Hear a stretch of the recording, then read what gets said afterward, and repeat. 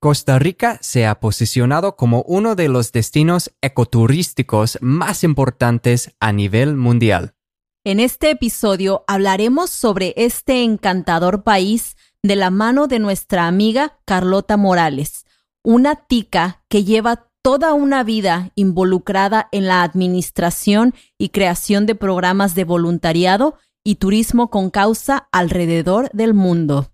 Aprende sobre algunos de los destinos turísticos más importantes de Costa Rica, las características más sobresalientes del español de ahí y el verdadero significado detrás de su lema, pura vida. Aquí vamos. Welcome to Learn Spanish and Go, the podcast where we talk about all things travel, culture, and the Spanish language. Listen to real Spanish conversations about fascinating topics, improve your listening skills, and get the tools you need to travel and immerse yourself in the Spanish-speaking world. Empecemos. Hola amigos, bienvenidos al episodio número 42 de su podcast, Learn Spanish and Go. Nosotros somos Jim y Mai, una pareja de un gringo y una mexicana con la misión de ayudarte a mejorar tu comprensión del español y acercarte al mundo hispanohablante. ¿Cómo estás, Jaime? Estoy muy bien, Mai, ¿y tú? Sí, yo también estoy súper feliz con este episodio. El día de hoy estamos platicando con Carlota. Ella es emprendedora como nosotros, tiene una tienda en línea de joyería y de textiles, es amante de la naturaleza, ella es de Costa Rica, una mujer muy creativa y que además de todo esto es filántropa también. Ha trabajado con algunas organizaciones sin fines de lucro, de las cuales vamos a hablar un poquito en este episodio porque es justamente así como la conocimos. Actualmente ella es la especialista en desarrollo comunitario del área de Centroamérica y el Caribe para la organización Planeterra. ¿Lo dije bien, Carlota? Muchas gracias. Sí. Muchísimas gracias por acompañarnos hoy. ¿Cómo estás? Bien, bien. Muchísimas gracias por invitarme. Es un placer estar aquí con ustedes y bueno, así de manera virtual, conversar un poquito otra vez. Ha sido un tiempo, ¿no? Desde que nos vimos. Sí, y justo, bueno, nos agarró la pandemia juntos. Así en Guatemala. es. Fue muy gracioso. Yo sé que todo el mundo estaba como que ahí volviéndose loco y Jaime y yo muy tranquilos, como pues ya estamos aquí, hay que disfrutar. Y todos, no, yo ya me voy. Sí, Pues sí, es que el día que llegamos a Guatemala fue el día que declararon la pandemia. Ajá. Entonces, unos días después, pues cerraron la escuela en donde tú estabas trabajando y íbamos a estar ahí para grabar un video, a quedar un poco del background de Sí. lo que estaba pasando por ese entonces, ¿no? Sí. Como que fuimos con Worldpackers, una organización, una empresa que conecta a los viajeros con oportunidades para ser voluntario en otros países en todo el mundo.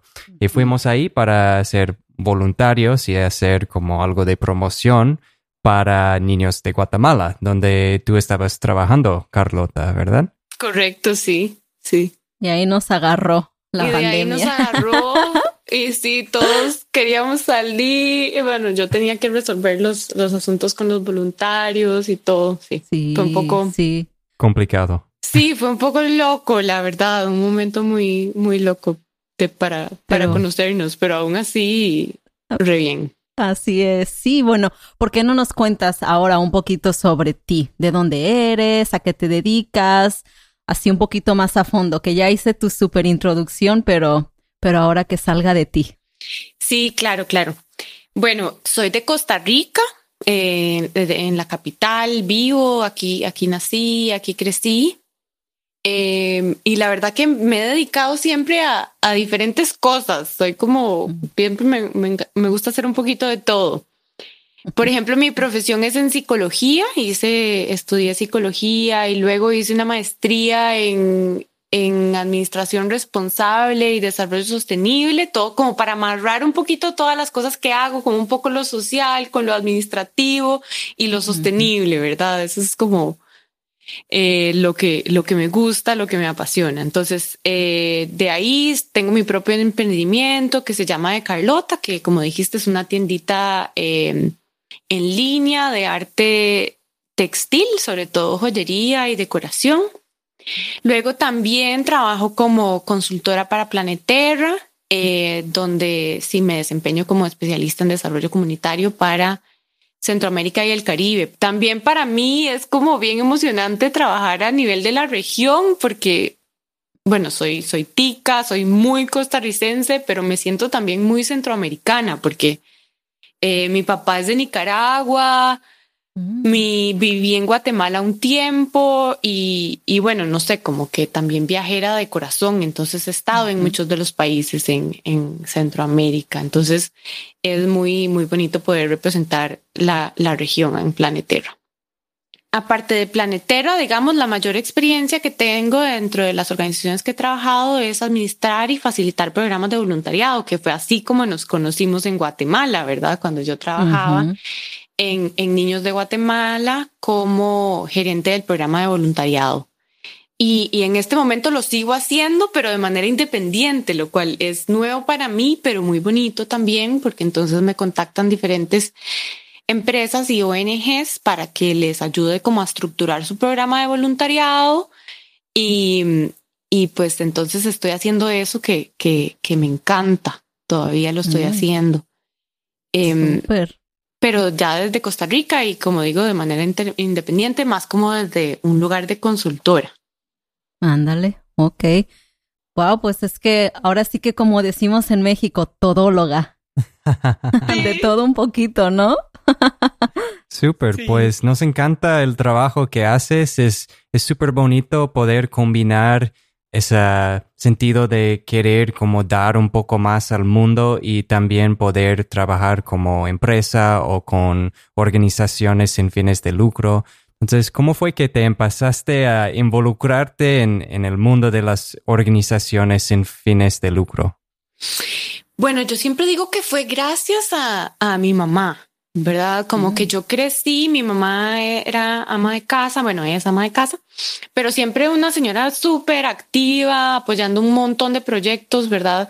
Daba clases de cocina en el colegio de señoritas acá en Costa Rica, siempre andaba buscando como regalitos para diferentes niños que no tienen, ¿verdad?, de escasos recursos o las fiestitas de Navidad, muchísimas cosas y siempre mis 3 hermanos y yo anduvimos con ella de proyecto en proyecto viendo a ver cómo apoyábamos diferentes causas. Entonces, desde ahí yo creo que viene la vocación. Y luego, después de el colegio, que acá es el colegio, le decimos la secundaria, acá en Costa Rica, yo quería viajar. No sé, estaba como necia y le decía a mis papás que quería viajar, que quería hacer como un año sabático o algo así, aprender otro idioma. Y me fui a vivir a Francia un año y a aprender francés. Entonces también pues tengo la experiencia, ¿verdad?, de lo que es aprender un idioma en otro país. Y también por cursos, intenté hacer un curso acá en Costa Rica antes de irme. Y bueno, amante total de los idiomas, me encantan. En este momento hablo francés. Bueno, español es mi primer idioma, hablo inglés, hablo francés y también portugués. Wow. Entonces, sí, me encantan. Entonces, bueno, me fui a Francia y luego, bueno, ver otras cosas, ¿verdad? Abrirte al mundo, ver otras formas de vivir y todo eso. Te abre un montón la perspectiva y la verdad que regresé a Costa Rica con muchísimas ganas de involucrarme en algo social, ¿verdad? Que se podían hacer un cambio, que habían comunidades que estaban viviendo una vida muy vulnerable y no tenía por qué ser así. Entonces, pues eso, me involucré, quise empezar a estudiar psicología.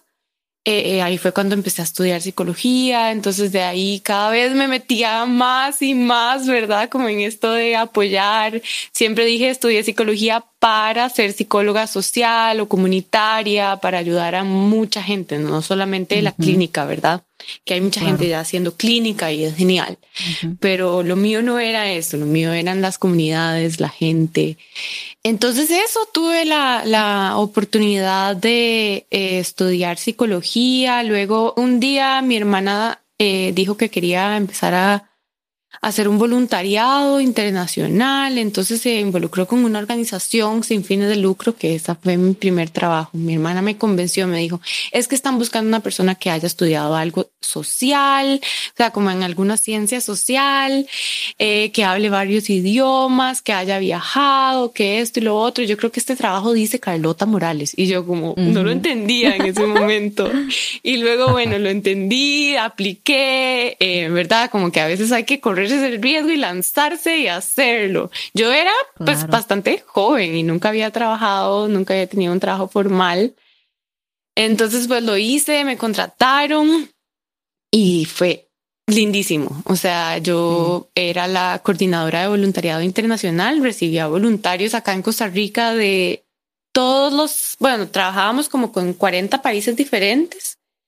Entonces yo buscaba proyectos en todo Costa Rica, que también eso fue bonito porque me permitió conocer un montón de mi país, un montón que incluso yo no conocía, ¿verdad? Yo siempre era una chica muy de la ciudad, de la capital. Entonces ese trabajo me permitió estar en zona rural, estar en montaña, estar en playa, conocer comunidades indígenas, comunidades rurales, un poco más de la ciudad y los proyectos que se podían apoyar acá. Y así empezó. Y luego de ahí, pues uno ya no puede salir de ahí. Porque la verdad que yo digo, uno no, en las ONGs, pues así como que el pago en dinero nunca es excesivamente alto, pero la verdad que el 50% va directo al corazón y te llena de una manera espectacular. Sí, es una satisfacción más que monetaria, ¿no? Sí, por supuesto, es increíble y sí, las sonrisas de la gente son el mejor pago, ¿verdad?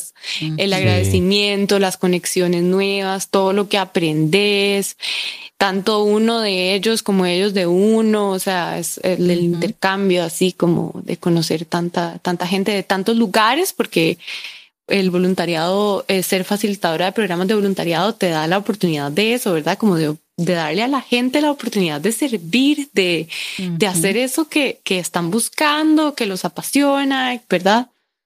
Y siempre son experiencias que te cambian la vida por el intercambio cultural, por aprender un nuevo idioma, por involucrarte con gente que tal vez vive en desventaja comparado a tu vida.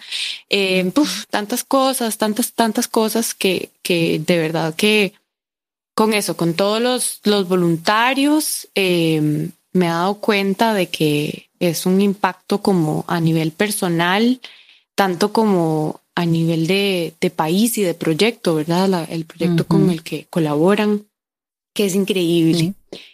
Bueno, sí, se nota que tu corazón está en el lugar correcto, como que estás haciendo lo que estás aquí para hacer, ¿no? En este mundo. Y eso es increíble porque mucha gente no tiene trabajos que les emociona. Es un cheque, ¿no? Es el pago de la empresa y por eso siguen regresando. No es porque hay algo más, ¿no? Es algo que su trabajo les emociona, que están muy apasionados por lo que están haciendo y es genial que has encontrado eso en tu vida. Sí, no toda la gente puede decir que tiene el trabajo para el que vino al mundo, ¿no? Y qué bonito que escucharte así hablar tan, como dice Jaime, apasionadamente de todas estas cosas que has hecho, pues sí, es algo muy padre. Sí, y ahora estás en tu país otra vez durante la pandemia, pues estamos grabando esto en el 2020, entonces casi todos están en casa. Háblanos un poco sobre tu país, en dónde está, cuál es su industria más grande y más o menos cuántas personas lo habitan. Sí, regresé a mi país, la pandemia me trajo de vuelta y estoy súper contenta, la verdad, de estar acá. Costa Rica es un país muy chiquito en Centroamérica, mide más o menos 50,000 kilómetros cuadrados. Es súper pequeñito, pero es un paraíso. Es divino. Vivimos más o menos 5 millones de personas. Es poquito. O sea, que los que conocen a un tico ya saben que es uno en 1 millón, en 5 millones, ¿verdad? Es poquito. Tienen el privilegio de conocer a alguien de un país chiquitico. Entonces, Costa Rica bueno, la industria más grande es el turismo, ¿verdad? Y en este momento nos estamos viendo sumamente afectados por la pandemia, pero el tico, pues, en nuestra resiliencia, ¿verdad? Y lo que ha estado pasando, también hemos tratado de activar un montón el turismo nacional. Entonces el tico está como paseando montones acá en su país y pues hay todas las medidas, ¿verdad? El Ministerio de Turismo ha puesto como todas las restricciones necesarias y están como haciendo bastantes controles para que todo se cumpla, todos los protocolos para evitar los contagios y que aún así la economía siga estando activa. Hemos leído que una gran parte de Costa Rica es reserva natural, ¿verdad? Como mucha gente piensa en Costa Rica y piensa en la naturaleza. Eso es genial, ¿no? Porque muchos países no pueden decir eso. ¿Qué tiene Costa Rica que han hecho eso una prioridad, proteger su naturaleza y sus recursos naturales? Sí, yo creo que, bueno, hemos hecho, sí, a nivel internacional yo creo que nos reconocen como un país bastante sostenible, naturaleza. La gente que viene acá siempre anda buscando dónde ir a hacer hiking, dónde ir a surfear, ¿verdad? Todo lo que tenga que ver con deportes relacionados con la naturaleza. Y la verdad es que yo como tica, por ejemplo, las veces que he vivido fuera de Costa Rica me he sentido como muy rara en ese sentido. O sea, como que la gente no se conecta con la naturaleza de la manera que nosotros nos hemos conectado. O sea, en Costa Rica, la gente el fin de semana lo primero que hace es agarrar para la montaña o agarrar para la playa, ir hiking, ir a nadar, ¿verdad? Es muy importante esa conexión con la naturaleza y desde chiquititos se nos ha enseñado en el colegio o, ¿verdad? Con diferentes iniciativas. Acá en todo lado vemos basureros de reciclaje y esto y lo otro, y siempre hay como 1000 de campañas para limpiar las playas y todo eso. Pero bueno, a nivel de gobierno también se han hecho un montón de iniciativas para que Costa Rica sea un país sostenible, y de hecho hay como una gran meta de ser carbono neutral pronto, ¿verdad? Hay un montón ahorita hace poco se vetó la pesca de arrastre, por ejemplo, que eso es como wow en Latinoamérica. ¿Verdad? Hay como bastantes iniciativas y la gente tiene bastante conciencia ambiental y eso yo creo que es una característica del tico en general. Nosotros nos hemos preocupado un montón y sí, tenemos un montón de parques nacionales de que pues protege el gobierno, digamos, a nivel de gobierno, y también muchas reservas privadas.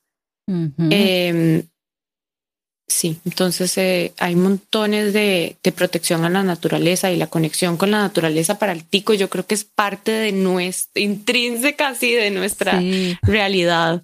Qué bueno. Yo estaba leyendo que hay por ahí en Costa Rica una ciudad que es parte de las zonas azules, de estos lugares en donde la gente vive más, y yo me imagino que tiene mucho que ver con la importancia que le dan a la conexión con la naturaleza, ¿no? Y a sentir esta como cercanía con el mundo, con la gente que lo habita, con los árboles, los animales y todo esto que nos hace pues parte de un mismo planeta. Y sí, no hay muchas ciudades que sean de zonas azules, pero qué padre que ahí en Costa Rica sí hay una. Sí.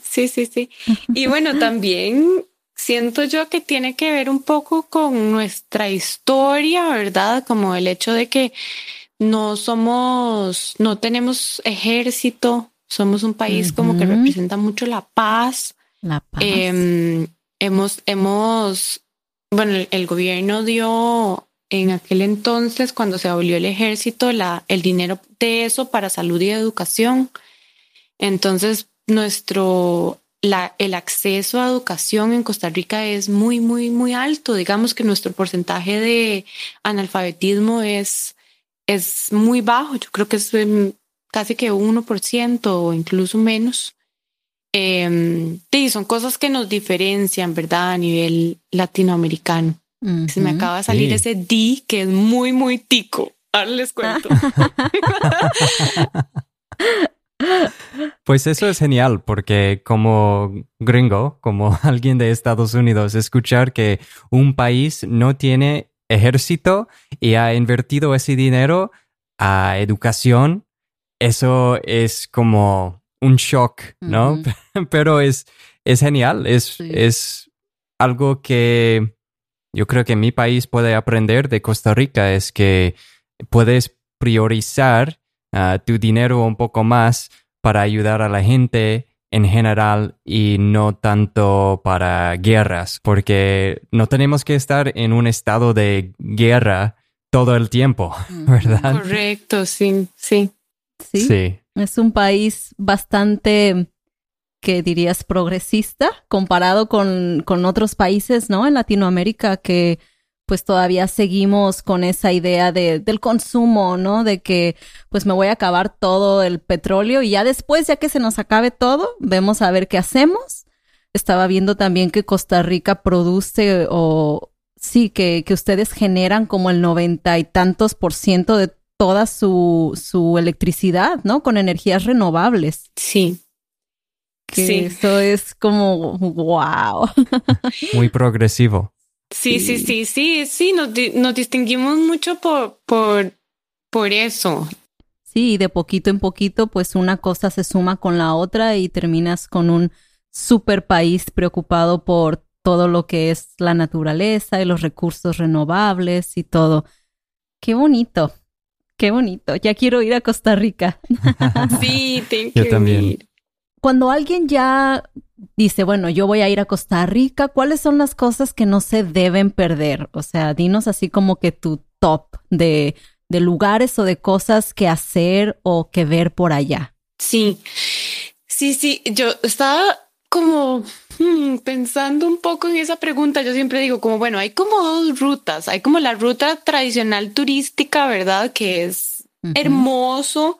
Y es muy fácil como de recorrer porque está toda la industria turística bastante montada. No digo industria así como de que te encontrás edificios y hoteles gigantes, sino como que la gente en las comunidades y todo eso está muy preparada para recibir los turistas. Casi todo el mundo habla un segundo idioma, cosas así, ¿verdad? Y la recomiendo al 100%. Y eso sería... bueno, Monteverde, que es un pueblo de montaña, que es bastante famoso, es hermoso, hay muchas reservas naturales donde se puede hacer hiking. Es un poquito frío, entonces como que te da esa sensación de que en Costa Rica también hay frío, ¿verdad? Hay frío en Costa Rica, iba a decir. Lo cual es interesante. Bosque lluvioso y nuboso, un poco. Luego, bueno, obviamente las playas, ¿verdad? Tamarindo, Sámara, hay un montón de playas en el Pacífico que son hermosísimas. Manuel Antonio es uno de los lugares más famosos. Santa Teresa para hacer surf, que es bastante común, también para bucear, hacer snorkel. El océano acá, bueno, a mí me encanta bucear, entonces eso es como una de mis cosas así para desconectarme. Para mí el buceo es como meditación debajo del agua, es una cosa impresionante. Y acá es súper lindo en el Pacífico porque hay muchas especies grandes, entonces puedes bucear con tiburones, mantas. Sí. Sí, es mucha aventura, pero súper bonito. Luego, esa es como la ruta turística tradicional, diría yo, ¿verdad? Y luego, bueno, puedes ir un poquito por la off-roading, ¿verdad? Y vas a encontrar cositas súper bonitas, un poquito más tradicionales. Puedes ir a visitar nuestros pueblos indígenas, ¿verdad? Que no tenemos mucho. Es como un 2% de nuestra población, pero hay. Y es bonito lo que hacen, ¿verdad? Las artesanías y sus tradiciones también. A mí me gusta mucho, mucho la zona de Los Santos y el Pacífico Sur. Son dos lugares de Costa Rica que para mí son como mis favoritos y no están mucho dentro de la ruta turística. Zona de Los Santos es bosque nuboso, espectacular, es una zona cafetera donde hacen café ecológico, súper delicioso. Y la zona Pacífico Sur es muy húmedo, hay playas espectaculares, pero no hay como grandes hoteles, hay más que todo solo como eco-lodge de familias locales, donde puedes comer delicias tradicionales, ¿verdad? O sea, hay como esas dos rutas yo recomendaría un montón que la gente vaya. Sí. Y bueno, yo siempre recomiendo también que la gente visite un poco la ciudad, ¿verdad? Yo creo que la gente siempre llega a Costa Rica y de una se va para la playa o de una se va a hiking, ¿verdad?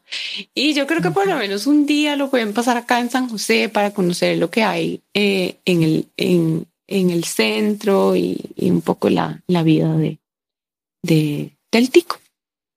Sí. Genial. Suena como que hay de todo, ¿no? Entonces, como si te gusta la playa, pues hay de sobra, ¿no? Si te gusta... Sí. Hacer caminata. Sí, todo esto. A mí me encanta esto que dices de como ir y visitar pueblitos en donde puedes, como dices, ¿no? Ir a las fincas de café, en donde puedes ver el proceso ahí de cómo lo preparan y todo. Y la comida siempre es como 1000 veces mejor en los pueblos así chiquitos. ¿Por qué no nos hablas de la comida típica de Costa Rica? O sea, cuando alguien va para allá, ¿qué come? Ay, sí, a mí también me encanta más eso de los pueblitos, ir a comer las cosas típicas. Eso es lo mío. De hecho, en varios de los proyectos que tenemos con Planeterra acá en Costa Rica, ese es el tema, ¿verdad? Como hay uno que es de café y tienen un café espectacular. Bueno, el café, ¿verdad? Nosotros tenemos casi que el mejor café del mundo. Y además hemos cambiado las prácticas, ¿verdad? Que se usaban normalmente algunos años atrás se cultivaba el café de una manera muy convencional con muchos agroquímicos y demás. En este momento se está produciendo un café mucho más ecológico y amigable con el ambiente. Entonces eso también se destaca. Entonces, bueno, venir a probar café, por favor. Luego, comidas tradicionales. Bueno, nuestro desayuno típico es el gallo pinto. A ver, ¿qué el gallo Cuéntanos. pinto es una mezcla de arroz y frijoles que lo revolvemos, ¿verdad? Y lo sazonamos un poco con una salsa que se llama salsa Lizano, que es como una salsa de vegetales, pero si no tienes ingredientes no es gallo pinto tico. Okay. ¿Salsa Lizano? Salsa Lizano, ajá. ¿Es una salsa picante? No es picante, es como... Hay gente que le llama salsa inglesa, pero no sabe a salsa inglesa. Es como una salsa de vegetales. Ahí cuando vengan van a probar y van a ver. Es súper rica. Bueno, eso con un gallo pinto, con un huevito y plátano maduro, tal vez un queso. Depende. A veces puede ser hasta con carne en salsa. Para el desayuno fuerte, así. Desayuno de campeones. De campeones, ajá. Ay, sí, pero es una delicia, digamos, una de las cosas que yo cuando he viajado o he vivido en otros países, lo primero que meto en la maleta es mi salsa Lizano. Porque no es fácil conseguir entonces fuera. No. Bueno, hay muchas cosas que compartimos con otros países de Centroamérica. Por ejemplo, el arroz con leche, ¿verdad? Tamales. Y también es muy tradicional que la gente se junte, ¿verdad? En familia a hacer los tamales, agregarle las cosas, los cierran, ¿verdad? Y todo eso, todo el mundo ¿Utilizan la hoja de plátano o la hoja de maíz? La hoja de plátano. Ok. La hoja Y de eso le da plátano. un sabor un poco distinto, ¿no? Tropical. Sí, sí, sí. Ahora tengo hambre. Ya sé, yo también. Suena rico.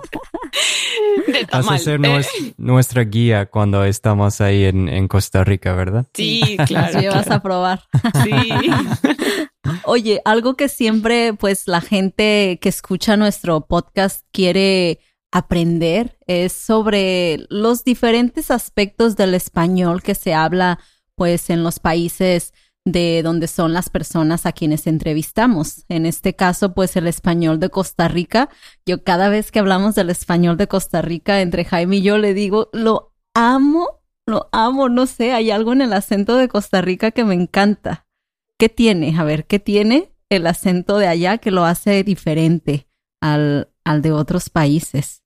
Bueno, tenemos una R espectacular, Yo creo que es por eso que me encanta el acento de allá. ¿verdad? A pesar de que yo me acuerdo que en la escuela la profesora me ponía a practicar R, ¿verdad? Y la puedo hacer, pero simplemente no sale, ¿no? Es realmente, a veces cuando, ¿verdad? Porque no somos muchos ticos, ando en otro país y la gente no me cree que todo el mundo habla como yo, ¿verdad? Dice como, no, es que usted no sabe pronunciar la R. Y yo como, no, en mi país todo el mundo habla así, ¿verdad? Es como, Claro, sí. es como eso hace como súper único y siempre es como la manera en que nos hacen bullying también, ¿verdad? A nivel internacional. Es como, ay, Es la forma en la R. que yo los identifico. Ujú. Sí. O sea, yo escucho a alguien y ya dice como dice una palabra con R y yo inmediatamente digo, sí. De una. Sí, la R es bien particular y siempre es como, bueno, diga ferrocarril, diga carro y así. Sí, te iba a preguntar cómo dices esa trabalenguas con R cigarro. ¿Es R con R cigarro? R ¿Lo con puedes R decir? cigarro, R con R. Oh, me encanta. Ay, sí. Muy bien. Quería mencionar eso porque hay estudiantes del español que no pueden reproducir la R como la R fuerte y siempre les decimos que pues en Costa Rica no lo dicen así, entonces puede ser que están estudiando el español de Costa Rica. Sí, exacto. Sí.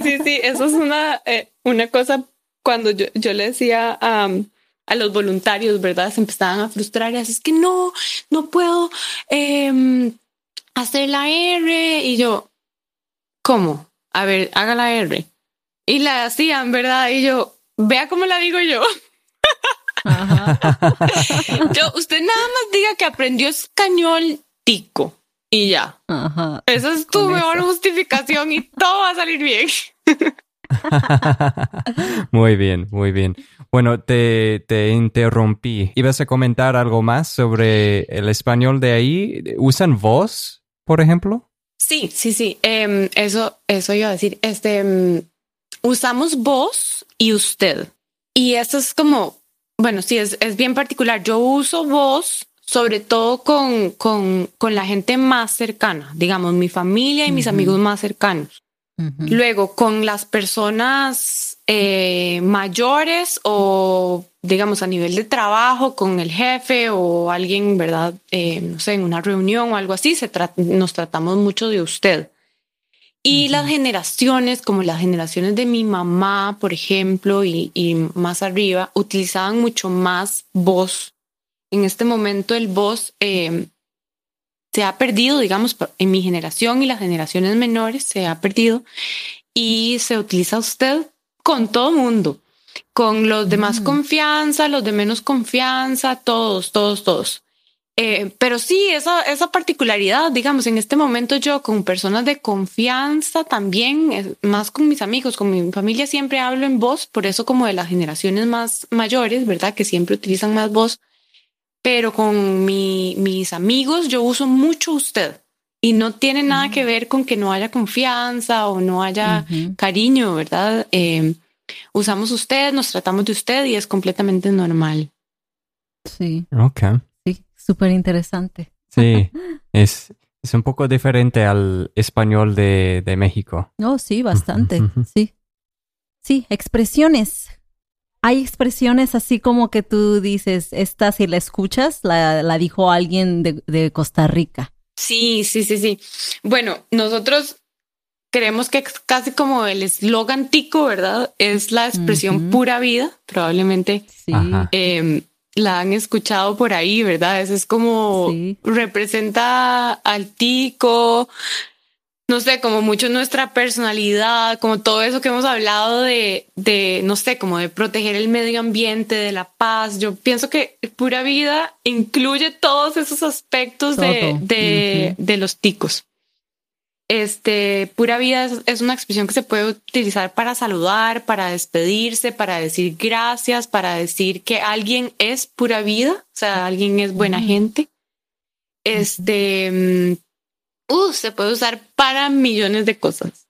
Entonces también esa es una broma que yo siempre hacía con gente que visita Costa Rica. Yo le digo, bueno, si usted aprende pura vida, básicamente puede decirlo todo. Es todo lo que necesitas saber. Se resume. ¿Verdad? Como que se puede usar en tantas ocasiones que de verdad resuelve un montón. No sabía que era tan útil porque siempre pensaba que era una lema nada más, pero se puede usar con todo. Sí. Qué interesante. Es como si yo saludo pura vida y la persona me responde pura vida. ¿Y cómo te ha ido? Pura vida. De verdad. Ok, muy bien. ¿Hay alguna otra? Sí, hay otras dos que son bien particulares. Bueno, mae lo utilizamos para como ese mae, ¿verdad? Como esa persona, es como el típico güey en México, creo. ¿Sí? ¿Solo para hombre? Se utiliza en las dos vías, pero es más para hombre. Ok.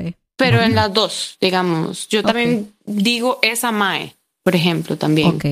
O entre cuando estoy hablando con una mujer, también puedo decir como mae, no sé qué, ¿verdad? Como es como sí se utiliza entre mujeres y para mujeres también, pero un poco menos.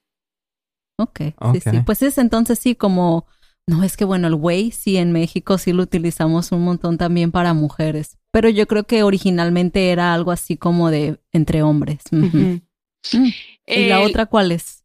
La otra es DI o DI, ¿verdad? Usamos cualquiera de las dos. Es como una expresión, como, no sé, si alguien, por ejemplo, llegó tarde y uno le dice como, DI, ¿qué pasó? Es una expresión y realmente no, ¿verdad? No sé de dónde deriva mucho, pero la utilizamos un montón. O di, ¿qué te pasó? O di. Esto usaste un poco más temprano en la conversación, ¿verdad? Ajá. Dijiste como, me salió la di o el di. Sí.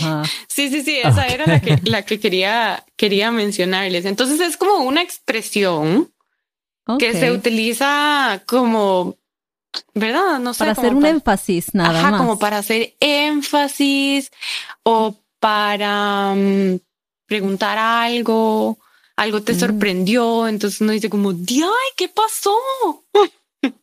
DI. Wow. Esa de verdad nunca la había escuchado. Sí. Yo tampoco. DI. Vamos creciendo el vocabulario. Incluso para a veces, para saludar, uno dice, ¡ay, cómo estás! Como cuando tienes mucho tiempo de no ver a esa persona y uno dice como, ¡ay, cómo estás! Ok. Me suena como di, como estás pidiéndome que responda. Di ahí, así me suena, no sé, como dímelo ahora, no sé. Algo así me suena, di ahí. Súper interesante. ¿Por qué no nos hablas ahora, Carlota, un poquito más sobre Planeterra?